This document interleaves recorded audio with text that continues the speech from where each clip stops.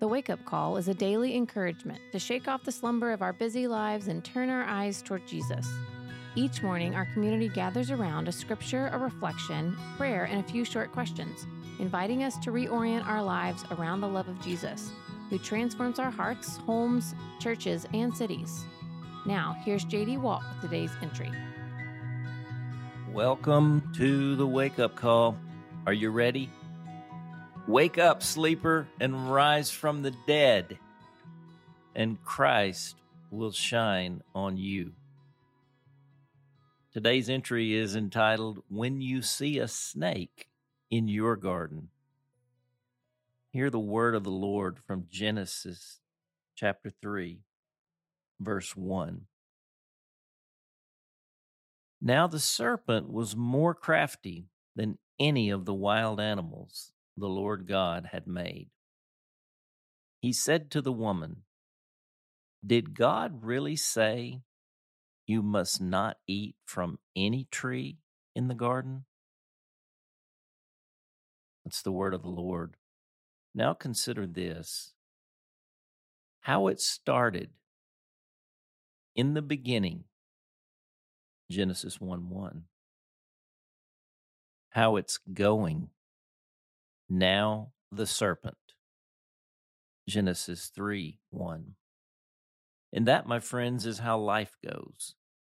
No matter how beautiful, how orderly, how flourishing your garden is, sooner or later, you will see a snake.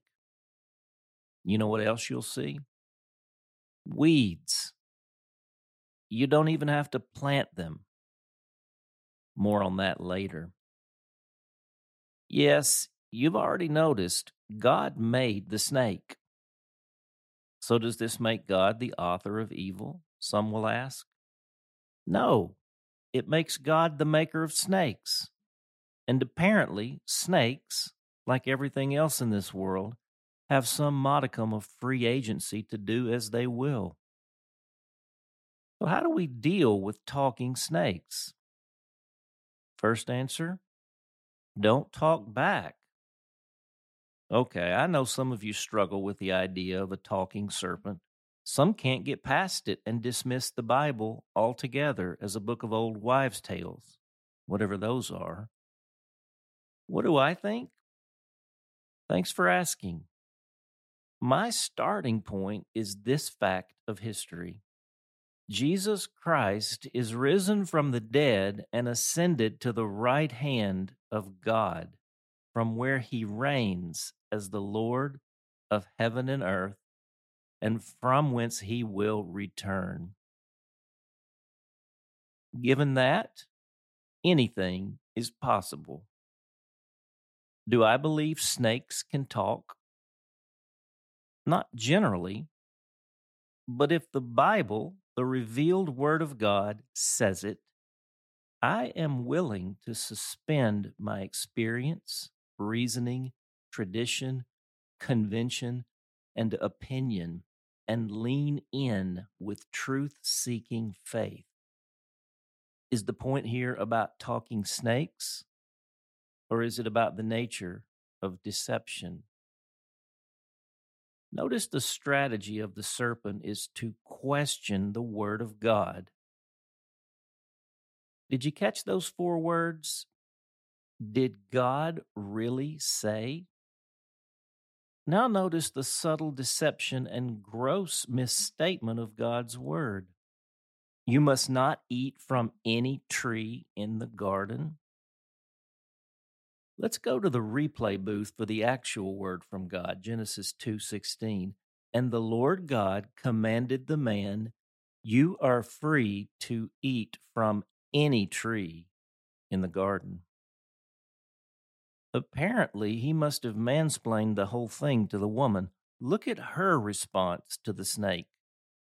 The woman said to the serpent, We may eat fruit from the trees in the garden, but God did say, You must not eat fruit from the tree that is in the middle of the garden, and you must not touch it, or you will die.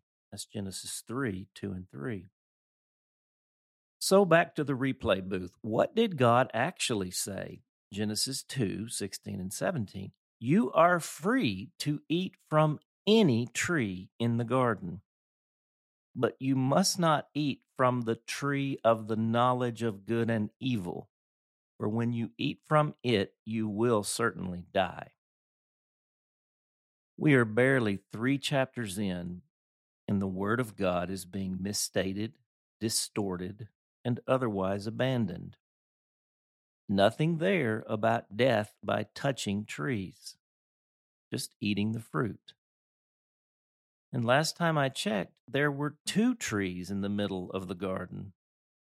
Because the woman mentions only one, does it stand to reason she, or perhaps they, did not eat the fruit from the other? The tree of life? Speculating now, but what if their failure to eat from the fruit of the tree of life, per the prescription, explains their proclivity to eat the fruit from the tree per the prohibition? Let me say that again.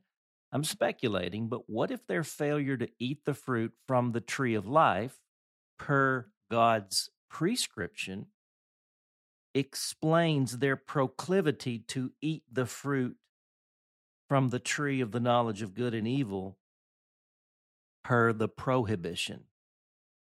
And what if, my friends, just what if the tree of life bore the fruit of the Spirit? And what if the fruit of the Spirit in turn bore the seeds of the Word of God? It sounds like a salvation garden to me. Not speculating here, only the true seed of the pure Word of God will bear the fruit of the Spirit. James 1:21, the Message. In simple humility, let our gardener, God, landscape you with the Word, making a salvation garden of your life. And what should you do when you see a snake in your garden? Answer: don't wait around to see if it talks. Run. Wake up, sleeper. The Word of God is landscaping the garden of your life. The prayer. Farmer God, thank you for your Word, who is the tree of life. How we long for the fruit of the Spirit from the tree of life. Sow the Word in our deepest hearts. Teach us to delight in your Word, such that we hunger for more, and let us thirst for your Spirit. We want our lives to become your salvation garden, for our good, for others' gain, for your glory. Praying in Jesus' name, amen. The question: what do you see going on in Genesis chapter 3? How do you see this kind of thing still going on? Notice how this all cuts to the very source and heart of the matter from the beginning with respect to the Word of God. Implications? For The Awakening, I'm J.D. Wald. We hope that today's entry challenged and encouraged you. And thanks for listening to The Wake Up Call, powered by Seedbed. Be sure to share this with a friend, leave us a rating, and subscribe wherever you prefer to listen to podcasts. Find out more and join the movement by visiting our website at seedbed.com/wakeupcall.